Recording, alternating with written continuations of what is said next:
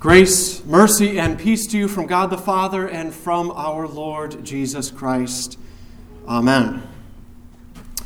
King Ahab, ruler of the northern kingdom of Israel, is considered one of the most wicked kings in the Old Testament. And today we hear about one of his most infamous deeds. And it all begins with him coveting something that he should not have. He covets Naboth's vineyard, so much so that his coveting consumes him, and he and his wife Jezebel show that they will go to just about any length to get what they want. Now, before we dig into what Ahab and Jezebel did specifically, I think it's important to note, and of interest to note, that this vineyard is actually one of the many biblical locations that archaeologists have been able to verify with a pretty high level of certainty. In the Jezreel Valley of Israel today, back in 2012, starting about 10 years ago, right outside where Ahab would have had his palace, archaeologists uncovered the foundation of a winery cut into stone. And since vineyards, the plants and things, don't leave very much evidence behind for archaeologists, a winery is a very strong indication that a vineyard would have been planted right next to it, as the people working there wouldn't have wanted to travel very far with their harvested grapes. And so this particular winery, it dates back to the exact time period of King Ahab, and it was found next to what looked like a palace or where a military establishment was, and is thought to have been the very place that was originally cared for by Naboth himself. Now, we don't know very much about Naboth, other than he seems to be a fairly respectable man. And he owned a beautiful vineyard right next to the king's palace in Samaria. And King Ahab wanted this prime real estate for himself so that he could plant, as our scripture says, a vegetable garden. Now, I don't know the status of all of King Ahab's real estate at this time, but I doubt that he was truly in need of one more piece of property just so that he could have a vegetable garden right next to his palace. But you see, that didn't matter to King Ahab. He wanted it, and nothing was going to convince his heart otherwise. So he gave Naboth what he thought was a pretty sweet deal. Ahab would get the vineyard, and Naboth would get a better vineyard, I guess, somewhere else, or at least enough money to pay for any loss that he would suffer. Now, if this were only about a land transaction, we might wonder, well, how could Naboth refuse? After all, it's a chance to get on the king's good side, plus enough land or wealth in order to provide for himself. But Naboth does refuse. He says, "The Lord forbid that I should give you the inheritance of my fathers." You see, for Naboth, this wasn't a decision driven by profit. He is reflecting the understanding of the people of Israel that goes all the way back to when God gave each tribe of Israel their particular portion of the promised land. And it was given with the understanding that God is the true owner of all things, and his people then are the stewards, the caretakers, and that land given to them connects them with the promises that God was giving his people. And what God gives as a gift, that's not simply just to be given away. It's to be cared for and managed well. And so Naboth was honoring God by wanting to care for that land given to his fathers. Of course, none of that mattered to Ahab, which immediately shows us where Ahab's heart was. If he had heard those words from Naboth and recognized that Naboth was after all right and that Ahab shouldn't take that land, that would be one thing, but that's not what Ahab does. His heart is not turned toward God nor towards his neighbor, and instead of being content with all the blessings that God had already given him as king and how he had more than enough to truly be content in life, Ahab wanted more. He coveted more. Which is why, after a royal temper tantrum, Jezebel, his wife, came to him to ask him why he was in such a foul mood and not eating anything. And so Ahab told her the whole story. Well, not the whole story. He doesn't give the reason why Naboth said no. He only tells her about his generous offer to Naboth, and then tells her that Naboth refused him. Well, Jezebel decided that this was where she was going to enter the story. She was going to be part of all of this. She doesn't encourage Ahab, assuring them that they had more than enough provided them from God and that they don't need this vineyard. No, instead she devises a plan that is going to compound his evil and wickedness even more. She said, "Do you now govern Israel? Arise and eat bread and let your heart be cheerful. I will give you the vineyard of Naboth the Jezreelite." And so her plan goes into action. She sends out letters in Ahab's name and with his seal to the leaders of Naboth's hometown. And the letter said, "Proclaim a fast." Well, something must be terribly wrong in the kingdom if a fast is being declared. And then set Naboth at the head of the people at whatever they were gathering for. And then set 2 worthless men opposite him. And let them bring a charge against him, saying, "You have cursed God and the king." And then take him out and stone him to death. And tragically, the leaders cooperated. And Naboth is killed as a blasphemer against God and the king. And the king, Ahab, he's able to take possession of the vineyard because all property that doesn't have an heir immediately goes to the king. All the while, Naboth looks like the scoundrel, and Ahab looks like the innocent benefactor of the whole thing. Well, Ahab may have fooled a bunch of people to get what he wanted, but he didn't fool God. If we were to keep on reading, we would see that God was going to send Elijah the prophet to condemn Ahab and Jezebel for what they had done. And just think for a moment about all the commandments that they had broken through all of this. They had lied, they had given false testimony against their neighbor, the 8th commandment. They had stolen, 7th commandment. They murdered, 5th commandment. They used God's name in vain, 2nd commandment. And they treated something more important than their desire to honor and worship God, which of course is the 1st commandment. All of this because they coveted the 9th and 10th commandment. Neither Ahab nor Jezebel properly feared, loved, or trusted God above all things. And that's the first and most important commandment. And sin flows from that breaking of the 1st commandment.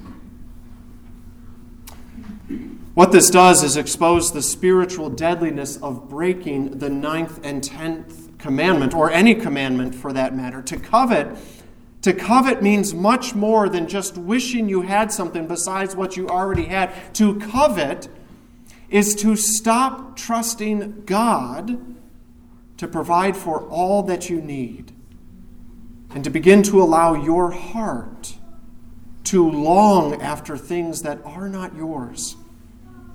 And these are longings that would never be satisfied. Because without trust in God, you could have all the things in the world, but without a healthy love and trust in God, they are never satisfied. We see this also in our gospel reading this evening from Luke chapter 12. A man approaches Jesus and asks him to settle a dispute between him and his brother over an inheritance. Now, here's the kicker in all of this. This man who approaches Jesus, this brother, he may have actually been justified in his request. He may have had a legitimate claim against his brother. But Jesus, seeing all matters as matters of the heart, he took the opportunity to say to this man and to say to everybody there and to give them a warning. He said, "Take care. And be on your guard against all covetousness, for one's life does not consist in the abundance of his possessions." And to demonstrate the deadliness of this, Jesus then tells a parable of a rich man who had so many crops. He had to tear down his barns and build larger ones. Now, from our modern capitalistic point of view, we may not see much wrong with that. After all, didn't this man do well for himself? Shouldn't he be allowed to take care of what is his? But again, this was a matter of his heart. And Jesus clues us in to the rich man's heart because he was having a conversation with himself. After building all of these larger barns, the man says to himself, "Soul, you have ample goods laid up for many years. Relax, eat, drink, and be merry." But what he wasn't considering was his relationship with God, who came to him that night and ended his life, leaving all of his things that he had accumulated behind. He had not considered God. True wealth, Jesus said, is not found in material things. True wealth is found only in our relationship with God. And that's what Naboth understood. And that's why Naboth protected his rights to his vineyard. He was trying to honor God with what he had been given. But King Ahab and this rich man from the parable, they did not understand this. They cared nothing about their standing with God. And instead they focused all of their energy and all of their heart on material things. The other problem with this kind of attitude, as if that wasn't condemning enough, is that this has real life consequences on a person's neighbor. Because no person exists in a vacuum where other people aren't affected. In other words, if you are being overly concerned with possessions and how much you have or how much you want, then it probably means that someone around you is either being affected by you or being neglected by you. And this is what we hear Martin Luther teaching us in his explanation of the 9th and 10th commandments, that we should be of help and of service to our neighbor in his keeping his house or any of his possessions, urging any part of his household to stay and do their duty. When our efforts are only focused on how much we can get, then we are naturally not going to be asking the question, well, how can I help my neighbor or friend succeed in their life today? Ahab certainly wasn't asking that of Naboth, and this also never crossed the mind of the rich man before he decided to go ahead and build larger barns and store all of his goods for himself. Now, before we think that because we are neither a king of Israel nor a rich person, that somehow this doesn't all apply to us, let us also remember that it doesn't matter how much or how little we have in this life. What matters is the matters of the heart, how it is we consider our lives and all that we have been given in light of God. Are we content with what we have received from God? Or do we find our hearts wandering toward the things that we don't have? How often are we considering others and their well-being? Or is it only ever about ourselves? The truth is, whether or not we go to the extreme lengths to get what we want like Ahab did, or mask the pursuit of what we desire under the guise of hard work and success like the rich man did, we all may be guilty of the sin of coveting, because we all, at different times, may place our relationship with God on the back burner so that we can attend to the things that we think are more important to us, including trying to get things or get possessions or get money or get success. All the things that we wish we had but don't. On this Ash Wednesday, and all during the season of Lent, we concern ourselves with reflecting honestly about what the state of our hearts are. And we should not take lightly what the status of our heart is. After all, we all sit here condemned with ashes on our foreheads, reminded that we are dust, and to dust we shall return. Death follows sin, and sin, our sin, has earned us nothing but dust and death. But of course, the ashes are not placed randomly upon our heads, nor haphazardly. They are placed in the shape of a cross. Because in the midst of remembering the sinful state of our hearts, in the midst of seeing how our relationships truly are with others, and how our heart in its relationship with all of our possessions, and how our relationship with God leaves much to be desired, we also remember that there was one who came, who went to the cross for all of our sins, including the sins of covetousness. Jesus Christ died on the cross for you and for me. Now, Jesus did not covet. He did not want what he didn't have. He wanted what his Father wanted perfectly. He had a perfect understanding that all things come from God, our Heavenly Father, in a perfect way.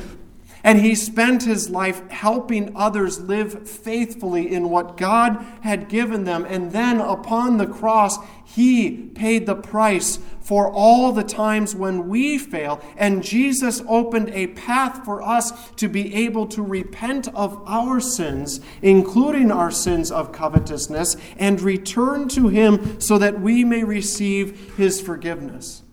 And what's more, at the cross, Jesus' righteousness that he earned was given to us as he, in exchange, took all of our sins so that he could make the payment that was owed for them.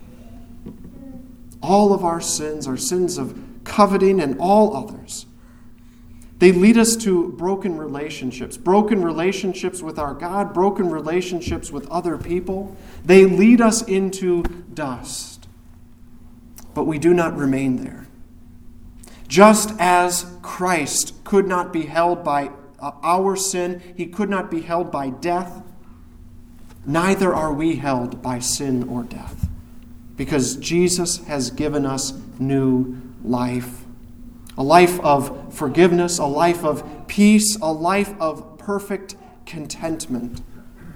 Yes, we may even face our own death one day, and likely, unless Jesus returns, we will. And to dust we will return. But because of what Jesus has done for us, even our death is not the end of our life. Jesus' sacrifice on the cross and his resurrection assures us that even despite our death, he has prepared for us an eternal life with him, a life where we will be joyfully and eternally content in his presence.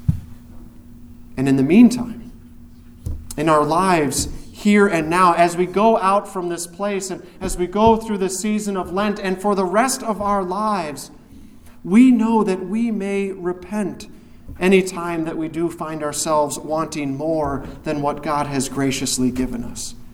We turn away from this kind of distrust. The Holy Spirit turns us away.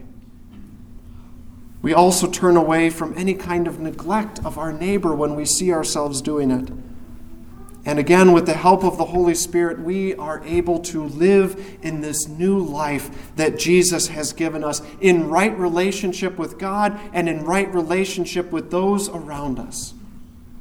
We have been given God's gracious gift of contentment because in Jesus we have all that we could ever want or need.